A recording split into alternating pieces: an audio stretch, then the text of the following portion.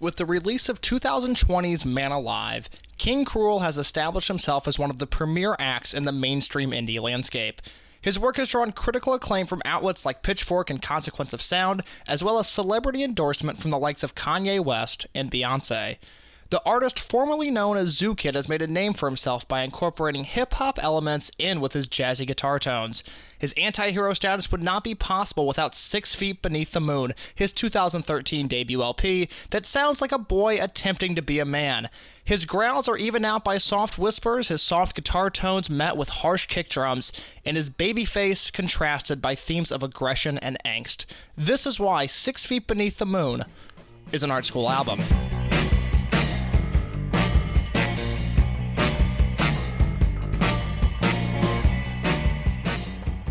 I have never been more nervous to record with a guest than I am right now. I am here with Caleb Soul, who we just have a confusing relationship in my mind, and I'm thrilled you're on the podcast. Thanks for having me. One of the first people I wanted to have on, now of course we're almost 15 episodes deep, and I'm just now getting around to you. I'm a busy guy, but I've wanted to have you on for a long time, and I'm very excited you're here. So Caleb, how are you doing? I'm great. I'm very happy to be here. I am a long-time listener, first-time caller. That goes for podcasts in general. Big fan of podcasts. First time on one. Other than Art School albums, which you do listen to. I do, yeah. And text me occasionally, giving me some pointers on just how to interact with humans on a better way. Sure. What are the other podcasts you're listening to right now, Caleb? Let's plug other shows at the top of our show. I don't know. These days, I've always been listening to Comedy Bang Bang. I don't know. I mean, Moshe Kasher, whenever he has a podcast, I'm on it.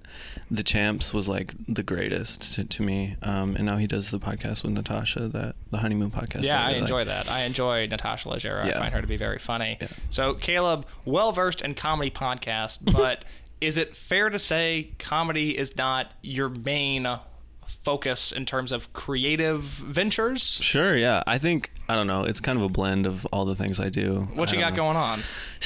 Boy, I make music, which is relevant to this. Yes, very much so. And yeah, I write comedy, and I'm a filmmaker. You do a lot. You're also a very busy guy. Mm-hmm. Also, I've been available though, so you've been available. You're also a streetwear king, as I noticed. Okay, relax. Your deer printed jacket and your white belt. It's a bold look, but I like it. All right, I didn't know the belt was showing. That happens. So, Caleb, we're here today to discuss King Krule's 6 Feet Beneath the Moon. This is an artist I was entirely unfamiliar with before you reached out to me and said this is the album I wanted to discuss. It was somebody I had heard of but never heard. I have some thoughts that we'll discuss at another point, but before we get into King Krule, I want to know a little bit about your musical upbringing. What were some of the first bands and artists you were really into? Oh, man. This album is important. This year, like 2013 in general, is very important because it was like the first time that I realized there were other genres of music besides hip-hop music. Okay. Truly. Like, besides like my dad burning CDs for me and there being like, a Guns N' Roses cut or whatever, like I was just listening to rap music. Like, and yeah, like my taste started with my dad burning CDs for me off of like Kazaa and LimeWire. I don't know if you remember those. Yeah, I'm well versed. I pay for my media. Of course. I'm really into that. You're an ally in that sense. Well, if we don't pay for our media as aspiring artists, then who is going to? Exactly. So yeah, he would burn me CDs. There would be like Beastie Boys and like Eminem songs and like, Guns N' Roses. I don't know, some Gary Newman stuff. For sure. And so I would listen to those, and then I sort of evolved into like buying my own records, and I say records, I mean CDs. I talked on a previous show. I don't think I've ever bought a CD. Really? Oh, yeah. I went straight from digital into vinyl. That's crazy. But I don't remember buying a CD ever because I was pretty young when I got an iPod.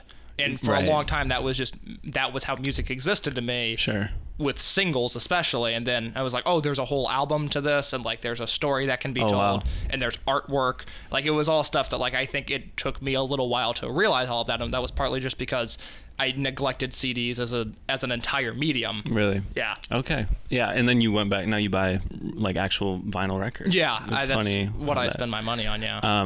Yeah, but like when I was a kid, I would get money and I would spend it on CDs. I remember loving 50 Cent. I had like every 50 Cent album. I had every like T.I. album. I had every Ludacris album. I had every I had most of the Eminem stuff. So I like this because although we are not discussing a hip-hop album on the show, I know these are all hip-hop artists that I like and enjoy and know very strongly.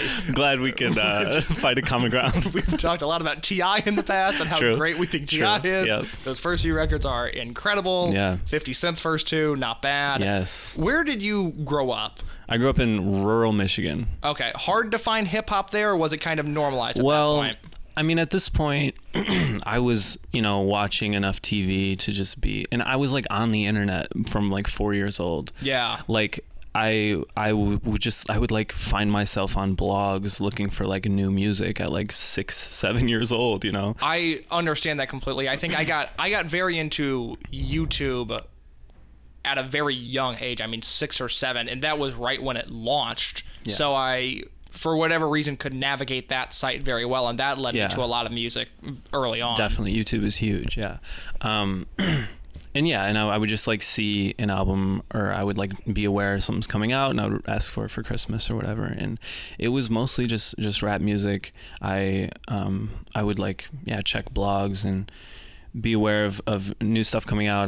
I started getting like really underground. I had like a backpack phase. I was listening to like only Lupe Fiasco and like push exactly, and just like very heady rappers or whatever. And then I came out and I started listening to Lil Wayne, and it was like, I've gone through different phases, and now I'm just kind of all over the place. Weird question, backtracking just a minute, but you being from Michigan, is Eminem like your dude, or no? Like you can't stand him? I mean, growing up, definitely. But at this point, it's just I don't feel connected to him anymore, really, just because of how many poor albums he's put out. Yeah, it's been, as someone that really enjoys Eminem at the top of his game, and also loves the movie 8 Mile so much. It's a good movie. The last scenes in 8 Mile, the rap battle scenes where B-Rabbit's out there like killing it, I am moved by. Still to this day? Like it comes up on YouTube of like 8 Mile battle compilation. It's like a 9-minute video, and I'll get through watching it and I'm like, I am gonna go run through a wall. Like I understand that. Everyone in the 313, put your motherfucking hands up, follow me. I'm like, I'm in. I'm in. Yeah. You're from Indiana, you feel that hard. I don't know if it would hold up to this day, but definitely like as a kid watching that was like, oh shit. This is something. There's and again, I haven't seen it in a few years now, and the last time I saw it was probably like a VH1 or a Fuse edited version. Yeah. But I remember there being like just a weird grittiness to it that I really liked, of like, Eminem's story is whatever, and it's kind of corny at this point, and like, yeah, he's trailer trash, whatever, but like that movie, it's like, oh, this is like, there's a realness to this that I really liked and I really appreciate, but again, I haven't seen it in a few years, and besides, I'm more partial to Boys in the Hood, which is my favorite movie of all time. That's such a good opinion. Yeah, thank you. You're shocked that I have it? You never cease to surprise me, Case. Boys in the Hood, 40-Year-Old Virgin, Monsters Inc., my top 30. I was hoping you would say Monster House, but Monsters Inc. is good too. It's really funny. So you're into hip-hop at a young age. Yeah. What time do you start making music? When is that something you realize you want to start doing? Yeah, I guess like 6th grade to be short about it. And then that's when I started like writing music. And then I guess like freshman year of high school, I started producing my own music, which was huge because it kind of forced me to like expand my palette, and kind of, because I started like sampling music, and I would go back and I'd listen to like things that other people had sampled, and I'd kind of go down these rabbit holes on YouTube, which is just a great place for that kind of stuff. I remember a point in my life, and this is something that I had not thought about in years up until just this very second, but there was a point around like 6th, 7th, 8th grade for me where I was very into the idea of making my own beats. And I think for a second, like trying to write some raps, like I know there was a night where I hung out with a bunch of friends in 7th grade, which that happened, I think, 3 times that year. Like this was still like I wasn't Seminal leaving the house year. much. Yeah. There was a stretch, this is also the stretch where I was receiving Notorious B.I.G. t-shirts every single year for Christmas. I had like a 4 Christmas stretch where I was getting a different Biggie t-shirt every year. That's so strange.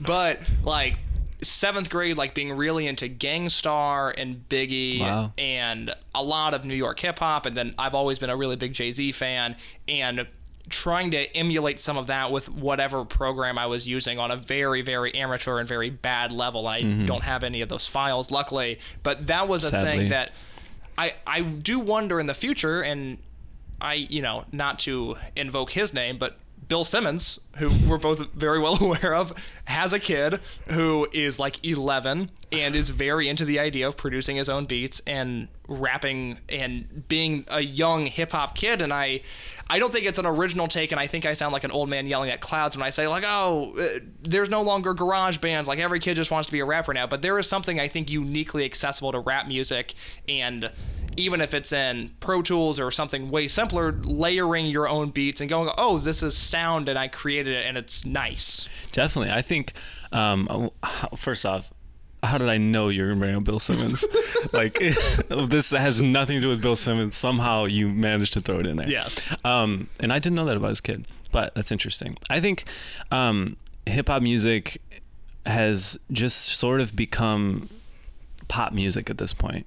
Yes, Whereas which it's I think could be looked at as a negative to the medium as a whole. Sure. Well, it's hard to say because there's so much of it going on that it's hard to, say anything's good or bad for it.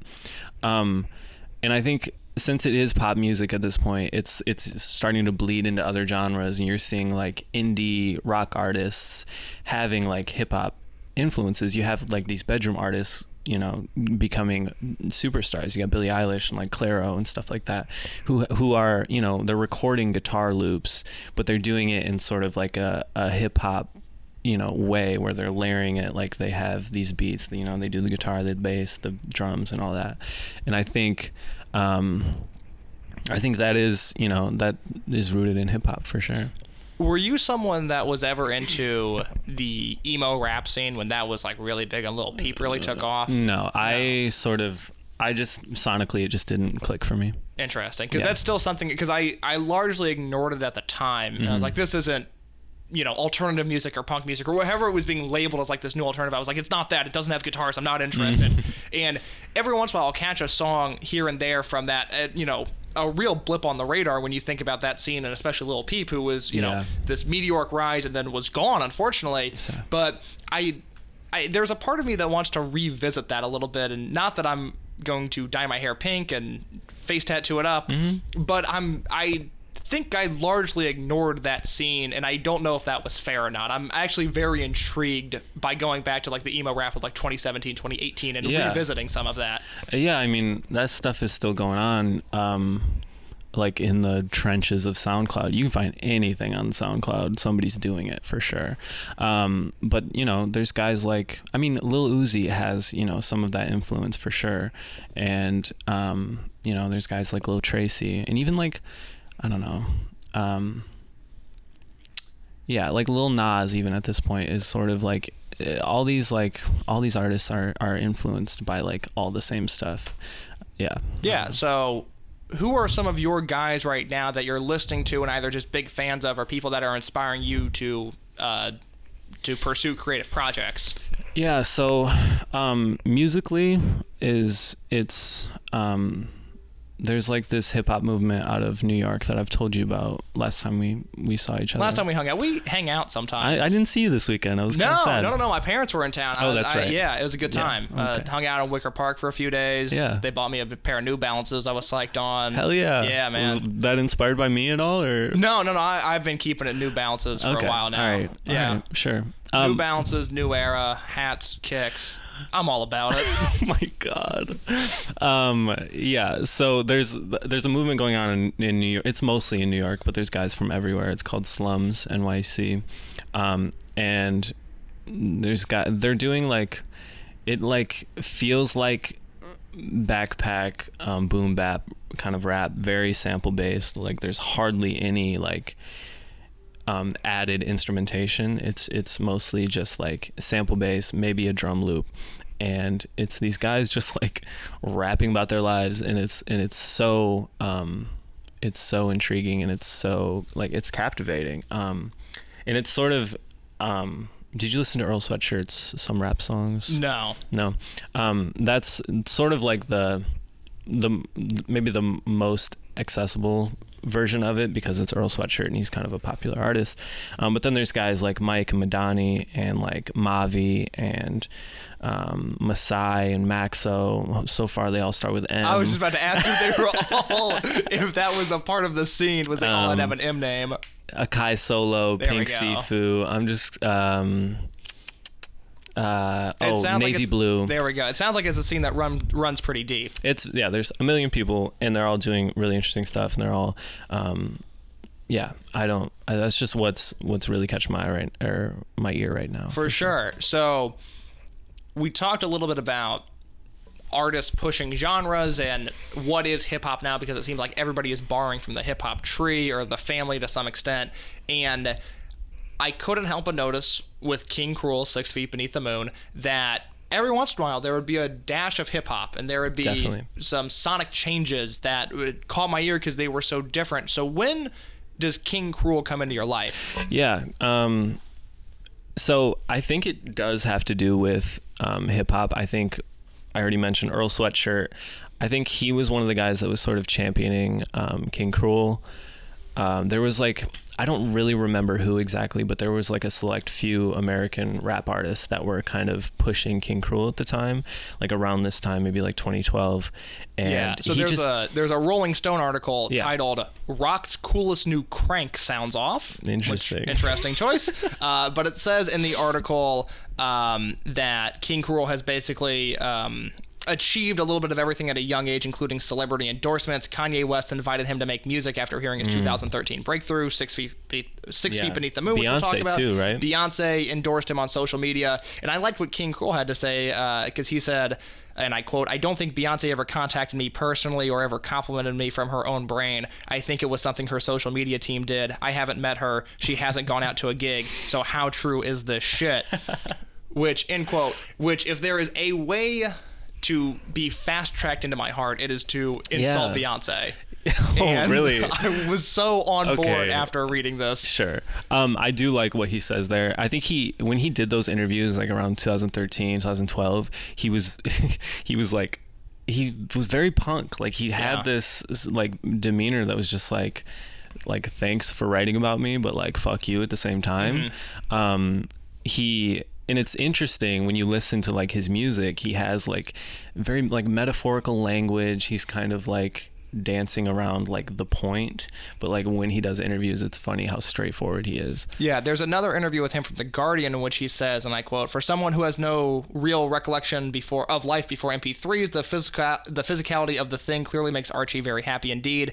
I do love the music aspect of the internet," he says. "The internet made me, but I also love the fact that the internet really fucked the music industry. I come from a punk vibe, so if you can illegally download my album, fuck it, do it. I illegally download all of my music." Exactly, yeah.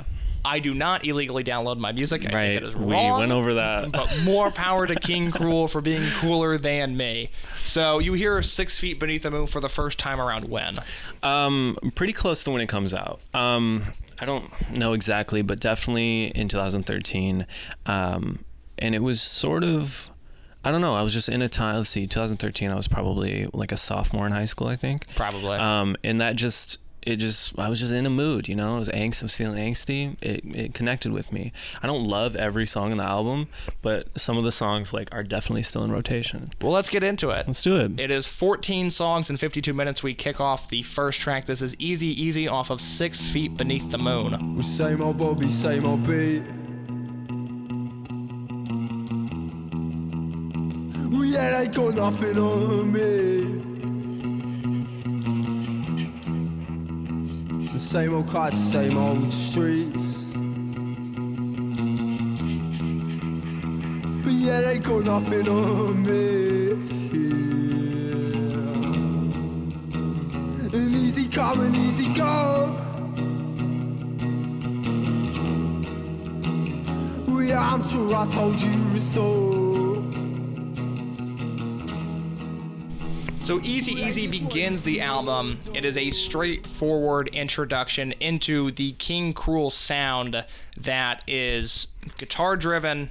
It's relatively narrative-based. It drifts in and out of almost being spoken word, but then you'll hear these growls from him, this really harsh tone come over the microphone, and it's very different to anything that I've ever really heard before. Really? Yeah. I struggled with this album. Okay. And we'll yeah. talk about it as we continue. There's a lot of stuff that I like on it, and there's a lot of stuff that I really did not like on it. It's kind of one way or the other. And Easy Easy is one of those where I think because it's the opening song on the album, I like that it's very bare bones. It's very simple. It is not one that will stick with me as I move forward in my life. Okay.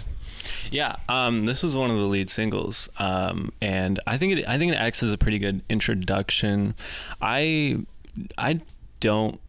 still to this day don't know if I know what he's talking about in this song. I think I read like something that it's about like being stopped by police and having to like be like go easy or something. Yeah, which yeah, is like almost like too literal that it feels weird. But I don't know. A lot of his tracks are very like minimalistic in the instrumentation. I think that's really interesting. I think it lets his vocals shine because he's obviously doing something very interesting with his voice. Hey, tell me if this sounds dumb, because it won't hurt my feelings if this sounds dumb. Go for it. But we talked about hip hop earlier, and just that idea of like a lot of the rap I like is either very sample based or it's that drum beat, and I'm very much focused on the words. Especially in rap music, I really don't care about instrumentation. I really just want to hear the lyrics kind of cascade out from the rapper. Okay. This feels like if it was over just a basic drum beat, it would be like, oh, this is hip hop. But because it's over a guitar riff, it's a little disjointing. Like, I don't totally know how to read it. Okay. But when you break down the song into that structure, it's like, oh, he's doing maybe not rapping per se, but it's kind of that idea, but he's just shifted instrumentation, and it, for whatever reason, completely threw me off with this Really? opener. Yeah. Okay. Yeah, that makes sense to me. He takes a lot of inspiration from rap music, not even in like, if it's not in the structure, if it's not in the lyrics, it's in just like the general like energy that you get from it. You know I tried so hard. My feelings just can't describe the way in which I fell into your heart. Was never what I once knew. Lately my skull is kept dividing lines, deep set and paved. Two paths to wander through, to depart and sever desires to pursue. And the soul chokes to cause the tide to enforce the vibe. Borderline is track 2. We get the same guitar and vocal quality of the first track, but we get a drum beat this time. And the drum beat makes my life so much easier. Really? Oh my god, this is much more in line with something I would listen to.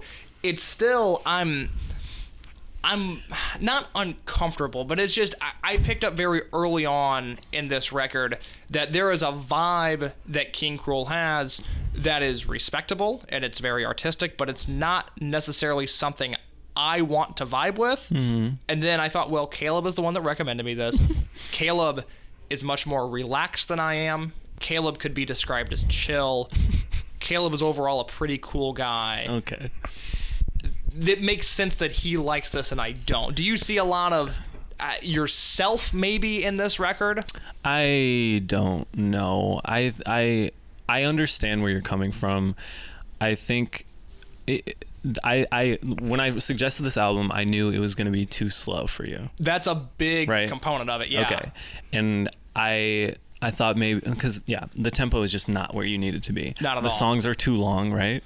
No, there are songs that I would make shorter, but that's more so because I don't like them rather than they're too long. Sure. And I don't feel like there's enough going on in like the instrument mix for you? No, I think it's something that if I had heard this my junior year of high school when I was very into like folk punk and like minimalist recordings of like an acoustic guitar and a stand-up bass, like I could get, or an upright bass, I think I could get more into that, or more into this sound if I was listening to it back then. But now I kind of just want layers of guitars and bass up in the mix and loud drums. I just want everything to be loud and powerful. Yeah. And it's not that. Yeah. And it makes sense because I think I manifest a lot of my personal tendencies. Like I get angry rather quickly, and I tend to show that, and I'm a hard on the sleeve type of person. Yeah. And you are not. No. Yeah, that makes sense. But I feel like a lot of this album there's a lot of anger there, no? And like frustration. So there's a lot of anger there. I think let's go to Has This Hit, which is track 3, because I think I want to touch a little bit more on the anger of King Cruel based off that song. And I'm a disappointed soul. Well, I tried to keep in control. Well, I went up on the door.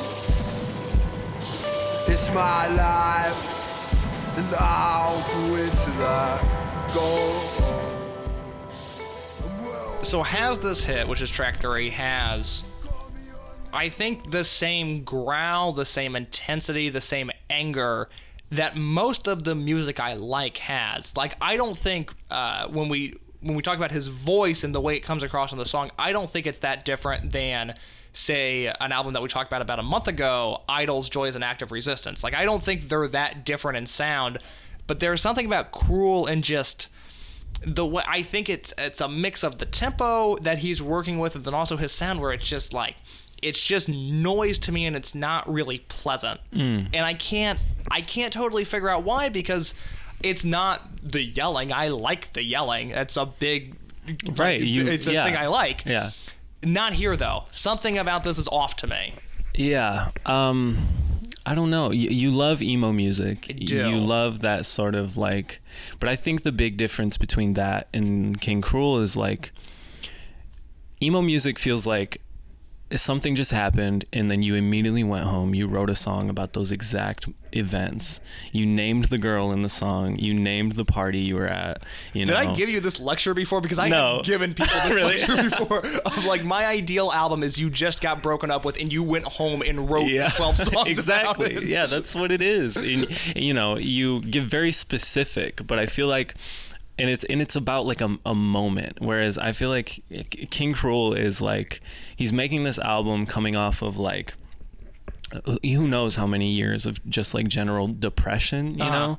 He had like some mental illness issues when he was a teenager, and I think this album is just sort of like, there's more distance between the events that he's writing about, and I think it allows him to not have to be so specific and be more like metaphorical with his language. I think there's more distance sonically too, because this is a record that, like, I can see this, and this will sound like a bigger insult than it actually is, but I can see this working as background music. Like, if this is in a living room, I'm sure it's fine. You don't think his voice is too abrasive for this to be? Well, I don't. Okay. Some of the people we associate with maybe, but I don't. But it's like the guitar drifts in and out of being like jazzy at times. It feels like he's doing improvisation, which I don't want. This track is kind of all over the place. Yeah, which is, again, like, I'm obviously okay with improv as an art form in various mediums. In various mediums, I'm okay with it. But like, have your shit together a little bit. Like, I just think like, it's not that he's trying to find himself in these songs. It's like he's trying to figure out what he's doing next in these songs, and that it's too sloppy for me. It loses me, because I think even the music I like, although it shares similar tendencies, like, there's hardcore music out there that like has its shit together and like it's wrapped in a tight package, and I kind of know like that it's going to sound professional to some extent. And this, I mean, this feels like it's at like a jazz bar or something, and I don't want that. Yeah, I mean, there's plenty of jazz influence on this, and I think if you're not into jazz, it's going to be hard for you to feel this. Well, see, I never even stretched her faith. The storm would not allow it. As you observe it falls out of place, the time would spun around it. Ooh, I know what calls when you're bare, stripped from the mold. Well, I stare sometimes and it tears away with your soul.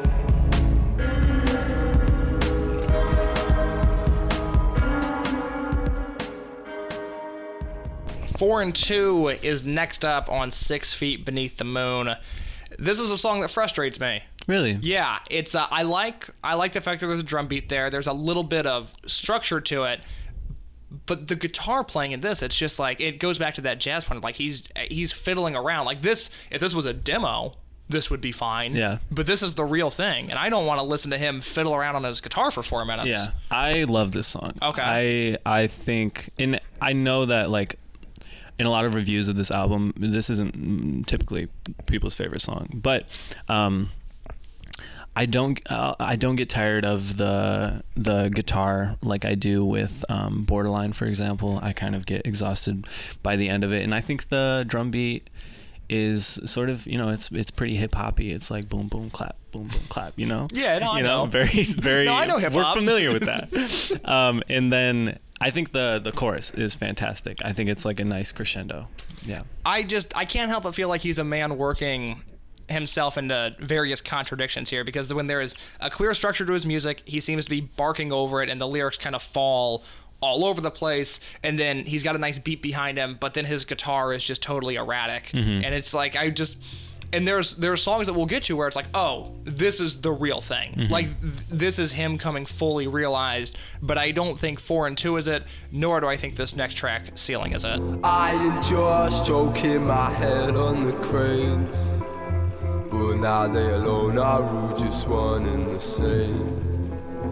Demean and try to walk about among stolen sights that talk about a passion that lies well easy now. Maybe I was found just bathed in doubt. Jesus Christ. You hate it? Oh my God. So the only note I have on this song is I asked myself, is this what David Berman sounds like for people that don't like twang? Because it's just... Yeah, sure. That is an opinion. Yeah, I see where you're coming from for sure. I mean, I'm sure lyrically it's fine, but the way he displays and lays out the song is just like, oh my God, like, shut up. It's like, I just don't care. Slow, Case. That's it. But that's maybe that's just the root of the issue is it's slow, but it seems like he's trying to tell a story and his accent does not help, but I won't hold that against him. You can't. You literally can't hold that against him. I cannot hold that against him. But if you're going to have that accent and you're going to try to tell a story, ease up on the reverb a little bit, make it a little easier to understand, yo. Why does he have to make it easy to understand? Because I don't know what he's saying. Okay, but like it doesn't have to be like immediately accessible. No, but I also don't want to listen to music that is cause for disassociating with reality. Why not? That sounds fun. This is not like you talked about. I like the gravity of the situation. Straightforward. Yeah, I don't want to fuck around. Yeah. This is oh my God. I'm all about fucking around. Like I listen, Case. No, but like Caleb's here. He just wants to fuck around a little bit. Yeah, I don't look for like straightforwardness in music. Like I like there to be something for me to figure out, and I think it's a simple tool, but reverb will help you with that. Oh, I love some reverb. Don't get me wrong. Don't get me wrong. Yeah, but this is a little too much, I think. Yeah, I guess so. I think I just like the sounds in this song. I think I like the guitar riff, and I like the way his vocals dance on top of it. It's slow. It's definitely slow. But I think in the most literal sense, I don't even really say this to be that funny, but it's simple enough. You vibe with it. Yeah, you could say that. You could say that. I'm not gonna say that. Is there a way you would say that? I just like the song.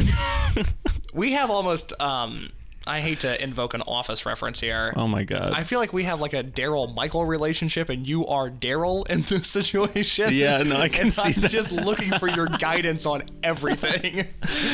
Oh, You pointed me to this album, though. It's been real hit and miss so far, but I think track 6, hopefully at least we both agree on, it's an alright track. This is Baby Blue off of 6 Feet Beneath the Moon.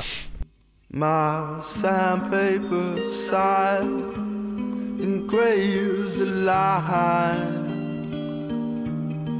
into the rust of your tongue. Girl, I could have been someone to you. Would have painted the skies blue, baby blue. If you knew. Baby Blue is track 6. It is one of King Cruel's most streamed songs, so I take it is obviously one of his most popular songs. I like it. But, and I think this is something that needs to be discussed at some point. We will do it now. And it was a thought that I had kind of immediately after hearing like the first note of him. I was like, oh, it kind of sounds like this. And then upon reading a lot of YouTube comments for this album, it reaffirmed this thought. King Cruel sounds a lot like Mac DeMarco. And I don't know if you're insulted by that. No, that's funny because I was talking about how in like 2013, that's when I started like getting into other genres of music, and there was 3 artists, and it was King Cruel, it was Mac DeMarco, and it was Tame Impala. You look like you like Mac DeMarco a lot. Yeah, well, I like his fashion sense more than I like his artistry these days. Yeah, I mean, I ignored that last album, but I like 2 and This Old Dog quite a bit. Yeah, me too. Yeah, for sure. I mean, this sounds like it could have been on 2. I don't know if I agree. I think there's more. I think there's like more mental turmoil going on with King Cruel. I think like I feel anxious listening to some of these songs. I feel sad listening to some of these songs. Mac DeMarco is like more straightforward. Well, Mac DeMarco, I think, wants to grab a beer with you and help him forget about his problems, whereas King Cruel is opening the void into whatever's going on into his mind. Yeah. So there's a difference there, but I didn't know if that bothered you as a big King Cruel fan or not, if that comparison was a talking point, because believe it or not, there were disagreements in the YouTube comment section. Oh, really? It did happen. People were very heated about it as to whether or not King Cruel and Mac DeMarco sounded like, but Baby Blue is nice. Baby Blue is great. Structurally, I think it's very, I don't know, it's more conventional for sure. And it just, I keep saying it, but it just sounds good, Case. It just sounds good. I agree. This is and it's sweet. It's a nice romantic song. I agree. And every once in a while we just need a little bit of that. Absolutely. Track 7 is up next. See, the cement has never meant so much. My heart head cools to the stone cold touch.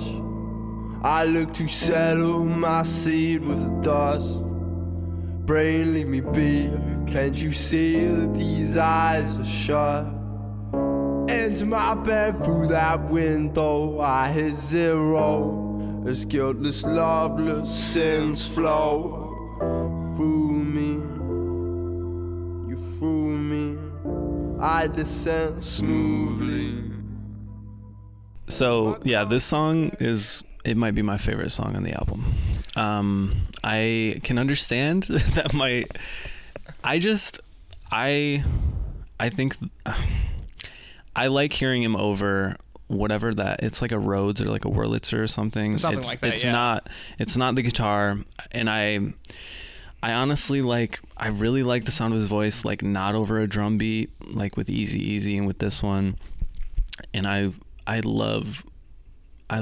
are the lyrics? The cement has never meant so much. My hot head cools to the stone cold touch. I look to settle my seed with the dust. Brain, leave me be. Can't you see that these eyes are shut? Yeah. This song is about suicide, Case. I know. And it's like, I just think it's a really poignant way of talking about suicide.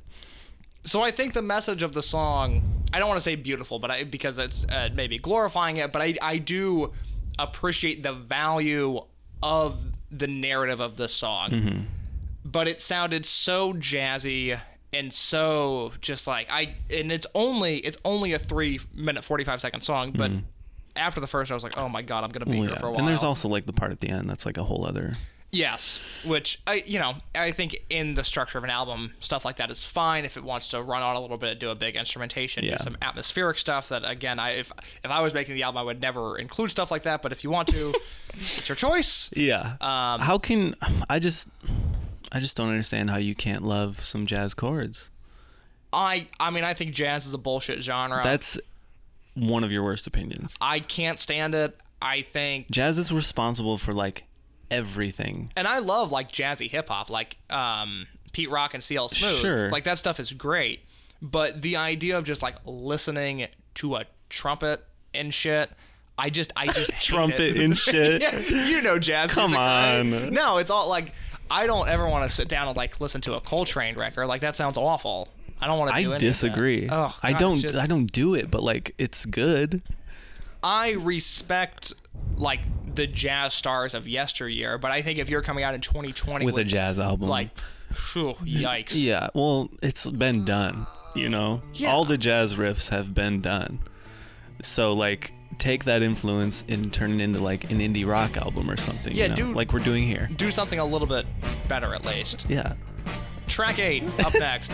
This is a Lizard State, and I am into this. Yes.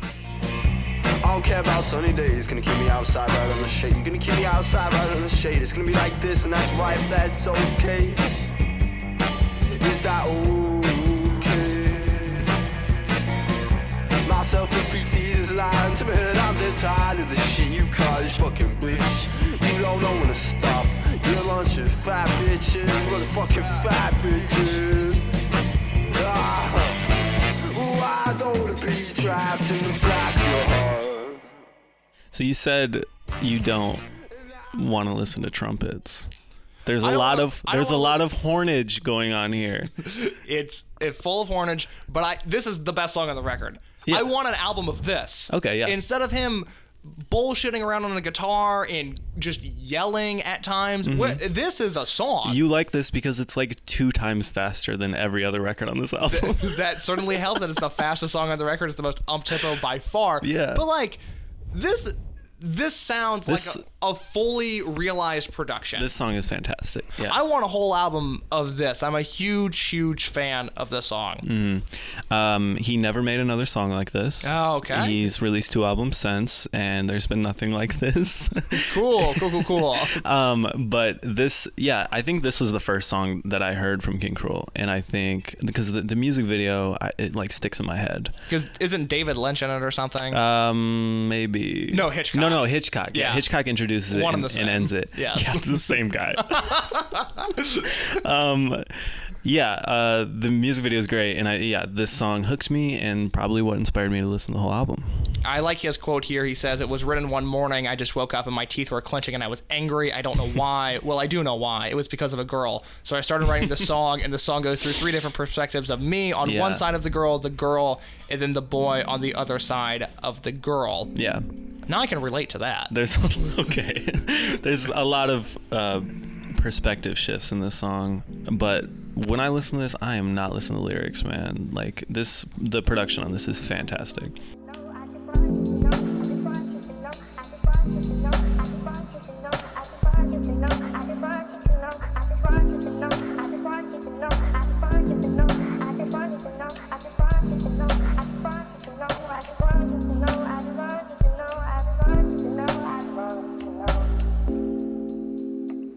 Well, if only I had a heart to rip into, because you owe me a breakdown that would not include not to stay around and see this night through. Girl, don't stay around and bathe with me in blue. Just one of those things. So we hit a high point with track 8, and then we just plummet to the depths of hell on track 9. This is Will I Come. I don't know.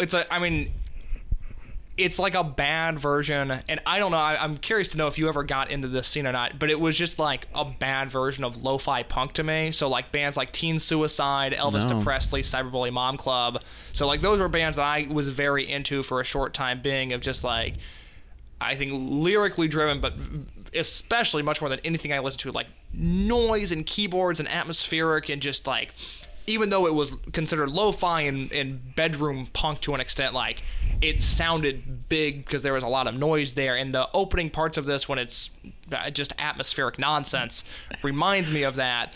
And then once he comes in, it's just, I mean, it's the shortest song on the record, but it arguably feels like the longest. I feel you. I don't love this song. I do like I don't know, like I remember the Pitchfork review of this, which I know you love, Pitchfork. Oh, love is a strong word. Talked about the hi-hat sounding like a broken sprinkler. I like the drum beat on this. You know, it definitely sounds like a lo-fi hip-hop beat, you know. Yeah, for sure. And this next song, track 10, I don't think it does. I think this is actually a step in the positive direction. This is Ocean Bed. It's going alright. We soak it in. I mean, this sponge side was coated in. The bone for your ties, they're breaking in. All across my coastline. It's why I'm God, it's amazing what happens when King Cruel decides to sit down and actually play the guitar. Mm-hmm. Yeah, there's like a lot of interesting stuff going on with the guitar in this one. Yeah, when he's not like just touching it, it's actually quite good. When he decides to play chords and notes, and there's a resemblance of song structure. He's playing chords, okay. It's like, hey, this isn't that bad. Yeah, this song sounds very... It's like the most optimistic on the album, I feel like. It's kind of like tropical almost, you know? For sure, and I think that fits with, you know, Ocean Bed being the title of the song, and I think he purposefully did that. It's one of those, I think Baby Blue and Lizard State and this are songs that I could definitely take into my future to some extent of like, oh, if that comes on, like, oh, I like this song. Yeah, it just goes back to it. My frustrations began to increase with this record because I tried to listen to it as much as I do any other album for this show, which, you know, I give myself about a week prep and really try to listen to it 5 or 6 times all the way through and give it a deep listen and just try to, because like with like the Flaming Lips album that I reviewed a few months ago, like I was not into that the first 2 or 3 times I heard it, but there was little stuff that I would pick up along the way where I'd go, okay, I kind of like that. Oh, and then it leads into that, okay, that's not bad. And the more I listened to this, I just got annoyed because there would be songs like this or Lizard State where it's like, oh, shit. Like, if he actually just, like, played music, I think it would be much more enjoyable. And I just think it's a wasted opportunity because there's a sound to Cruel that, again, even if it's not my thing, even if it's a little slow, I certainly respect what he's trying to do, but I also, and you can help me out with this, I don't really know what genre I would put all of this in. I don't think it needs to be categorized. I don't think he wants it to be categorized. Okay, so you're one of those people. I really am. Like but relax, okay? Don't stop. Hey, he just picked up a baseball bat. Yeah, I don't think genre is necessary. But like, I don't know. I think you would like his other albums more. I think The Ooze, his next album after this one, is more instrumentally interesting. I think there's more going on. There's like, it feels like he's backed by a full band, but he doesn't really get as optimistic as he is on Ocean Bed. I'm a little annoyed by people that talk about genreless music because I think it started mainly with Foster the People and the record Torches. Really? They were really like, we are like, do not define us. And then what happened is the music industry panicked. They were like, I guess it's alternative because it's different. So it led to, I think, keyboards being just thrown into alternative radio, which is an issue we're still dealing with. But alternative is like a mess. And that is the crux of what we talked about last week with Billie Eilish. Like, I really like Billie Eilish. I think she's far better when she's almost doing, like, when she's borrowing from hip hop more so than when she's like doing a ballad. Like, I find that to be far much more interesting, but I am still under the mindset, and I'm not a musician, but as someone that consumes a lot, I would rather someone look at the bare bones of a genre and say, how can I push this forward, rather than someone who takes all of these genres and says, I am genreless, I don't subscribe to any of these, and then they pull from different parts of it. I don't know. It's a small thing, but I think the idea of labeling yourself as genreless puts you in a trap, and I think it's just I've never heard an artist, with the exception of Billie Eilish to some extent, that is very into that idea of like I'm all of these different things. I think a lot of time it just leads to various mediocre sounding projects. Yeah, I think it's in your best interest as an artist to lean towards one for sure, but I don't think it hurts to take influence from everything. Can't you bear just one more night? I can lay inside. I can lay inside. Can't you bear just one more night? I wanna be with you. I wanna be used. Can't you bear just one more night? I can lay inside. No, I hold you tight. Can't you bear just one more night? Neptune Estate is track 11. It has a big kind of New York hip-hop sounding drum beat behind it. I'm into that. But again, and I have in my notes here, it's funny that we got to this in the last song, of just, Cruel wants to do a lot of different things, I think, within his own genre, and I worry if that universe is a little bit too expansive right now. That was my thoughts as I was going along with this album, was like, God, I wish he would just find one sound and not stick to it in the sense that he can't push the boundaries, but just like, God, he's got a lot of ideas, and I don't know how many of them are sticking. Yeah, I think if you're somebody that's concerned with genre, that's gonna come up. But like, I don't know if he cares. I don't know if people that listen to him care. But that that hip hop influence is here, and I think this is the song that a lot of, like, I know Travis Scott actually remixed this song like a year after. God. Which is really interesting, because that was an interesting era of Travis Scott. It was like before the one that we know now. Like he was kind of different. Okay. And it was really interesting. And I can't get into it, but Owl Pharaoh is a fantastic mixtape. Word. And yeah, this one, I think this is the one I heard the most about from like those circles, like the hip hop circles. People are like, oh, this is really interesting.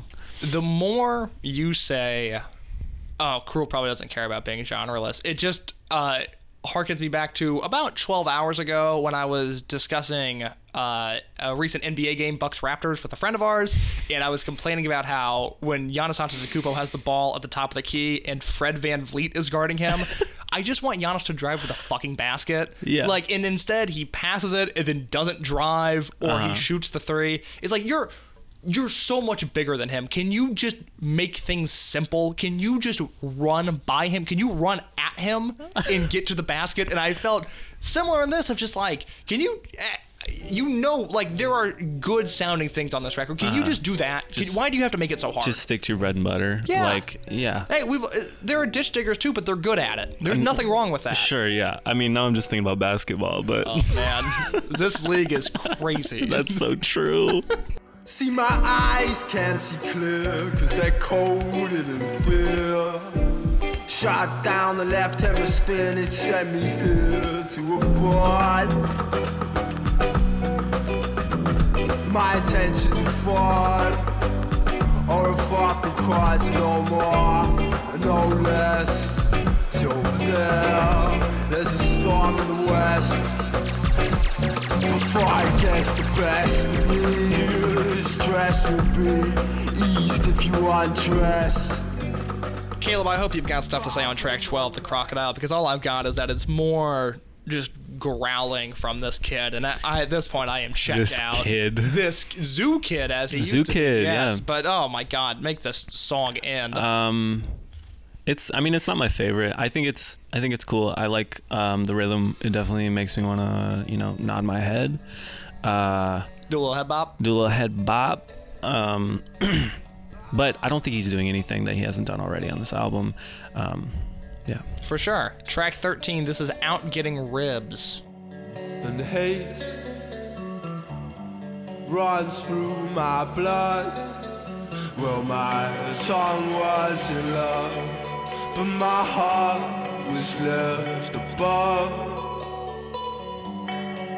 I've got to be leaving now. I thought I'd never be shut down, but girl, I'm black and blue, so beaten down you. Well, I'd be turned down in blue. Out Getting Ribs is track 13. It takes its title from a 1982 pencil on paper piece from Jean-Michel Basquiat? Jean-Michel Basquiat? Yeah, that too. Case, you don't know who Basquiat is? No, I have no idea who that is. Okay. Who is that? Well, who is that, Big Shot? Yeah, okay, relax. You don't know who that is? He's like second to Warhol for like American contemporary painters. Hey, you know what second place sounds like? First loser. Okay.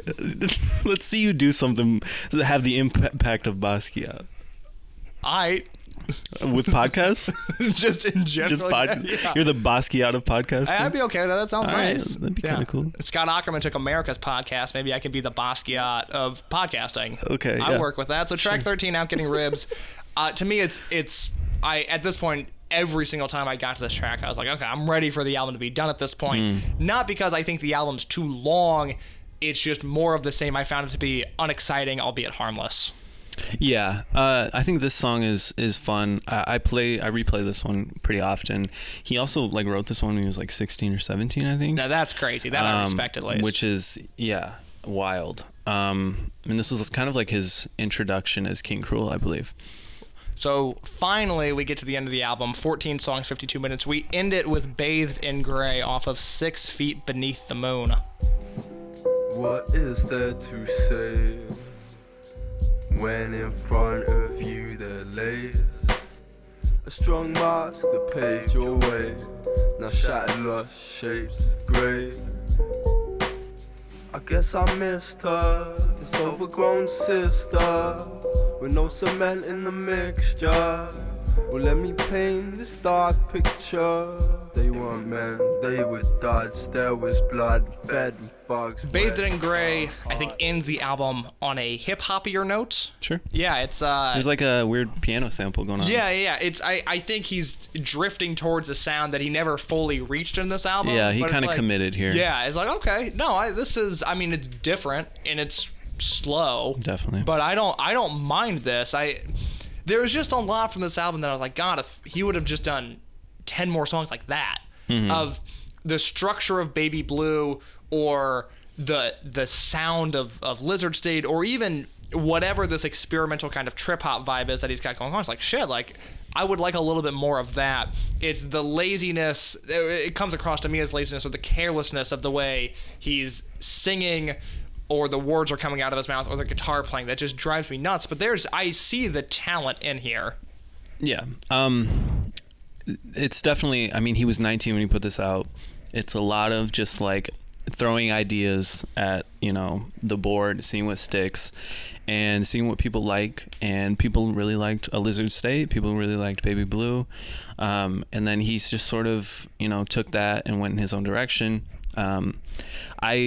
I think The Ooze is a better album than this one, but I didn't want to make you listen to it because it's over an hour long. Good and choice, I know how you feel about long albums. This Yeah. one already is 50 minutes. Yeah, because it's probably not as good as Modest Mouse, A Lonesome Crowded West, and okay. that is a record that's almost perfect but still too long. You love that? Oh, yeah. I don't really know much about Modest Mouse, but the Pitchfork review of King Cruel says that Archie's voice kind of reminds him of... I can say that of Isaac Brock. Of Isaac Brock, yeah. yes. Nailed it. Isaac Brock. So you mentioned King Cruel was 19 when this record came Yes. out. How old are you now?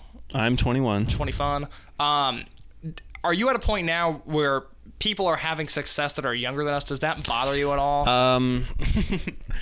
I'm starting to get over it. You're starting to get over it, so you felt that way at one point. Oh, for sure, yeah. Because I don't know, I peaked as a musician when I was like 18.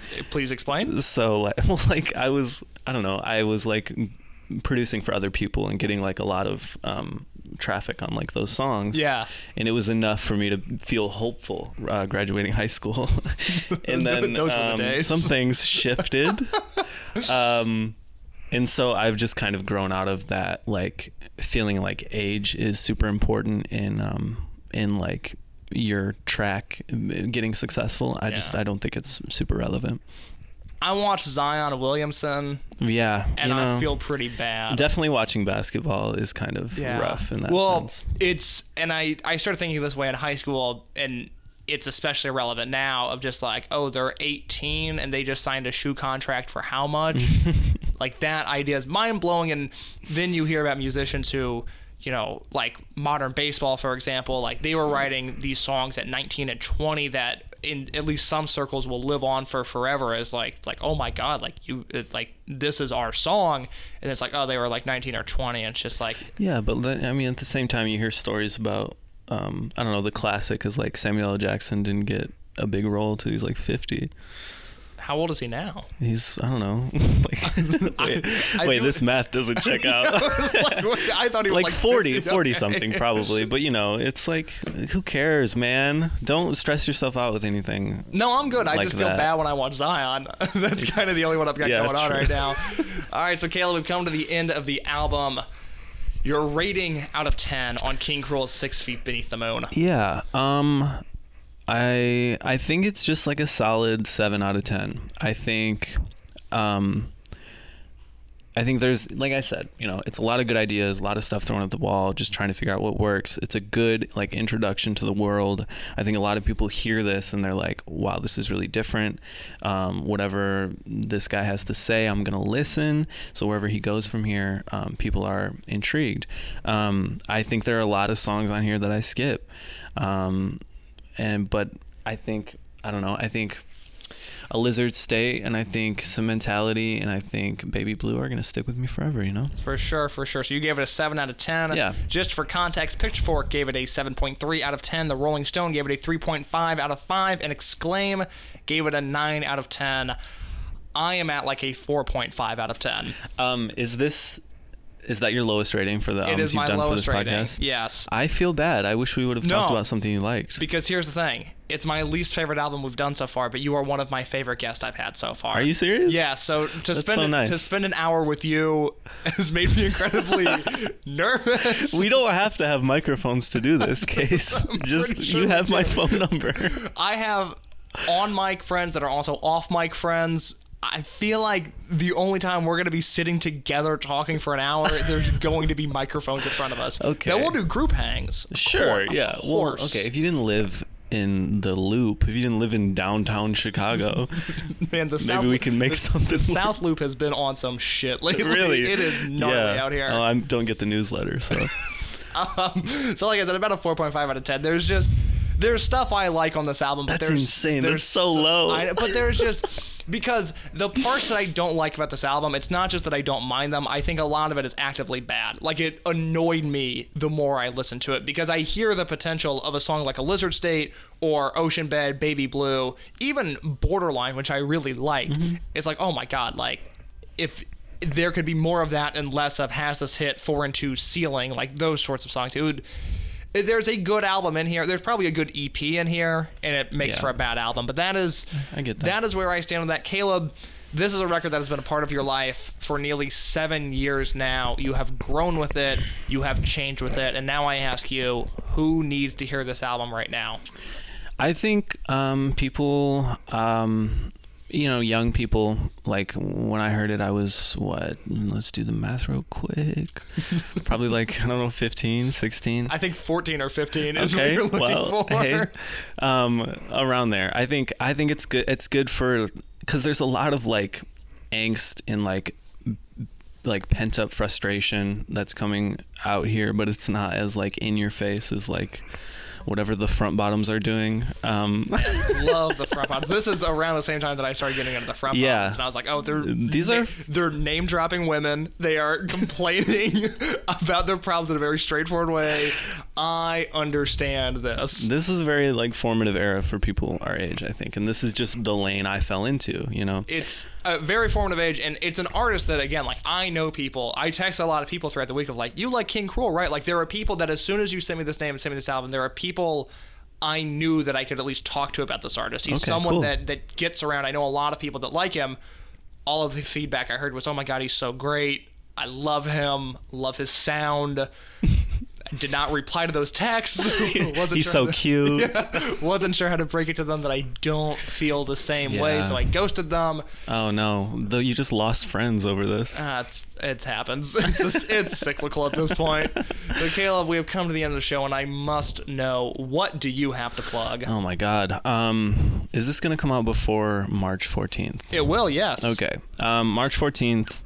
No Car Garage is a improv team. Chicago improv team. That I did not know you were a part of? I can't believe you just said that. Yeah, we're not doing improv. We're doing a show for the Jewish holiday of Purim, which is coming up. We're recording a video to show at that, and it's kind of like a competition. So if you come out and you vote for us, we win money. And where's that event at? That's at I.O. in like the banquet area. Oh, okay. Very fancy. So if you are free on that day, come vote for us. Also, listen to my music. It's my last name on Spotify and Apple Music, wherever you get music. And, follow me on social media or whatever. Real quick before we go, it should be noted that Caleb's date at the I.O. Theater with his improv team, No Car Garage, is on March 12th, not March 14th. He wanted to be sure that was clear, so here I am reminding you that is March 12th at the I.O. Theater. This is the end of this episode of the Art School Albums podcast. I thank you for listening. As always, you can follow the podcast on Instagram at Art School Albums, rate, review, and subscribe on iTunes, and you can follow me on Instagram as well as Twitter at _CaseLow, CaseLowe. And until next time, I thank you for listening to another episode of the Art School Albums podcast.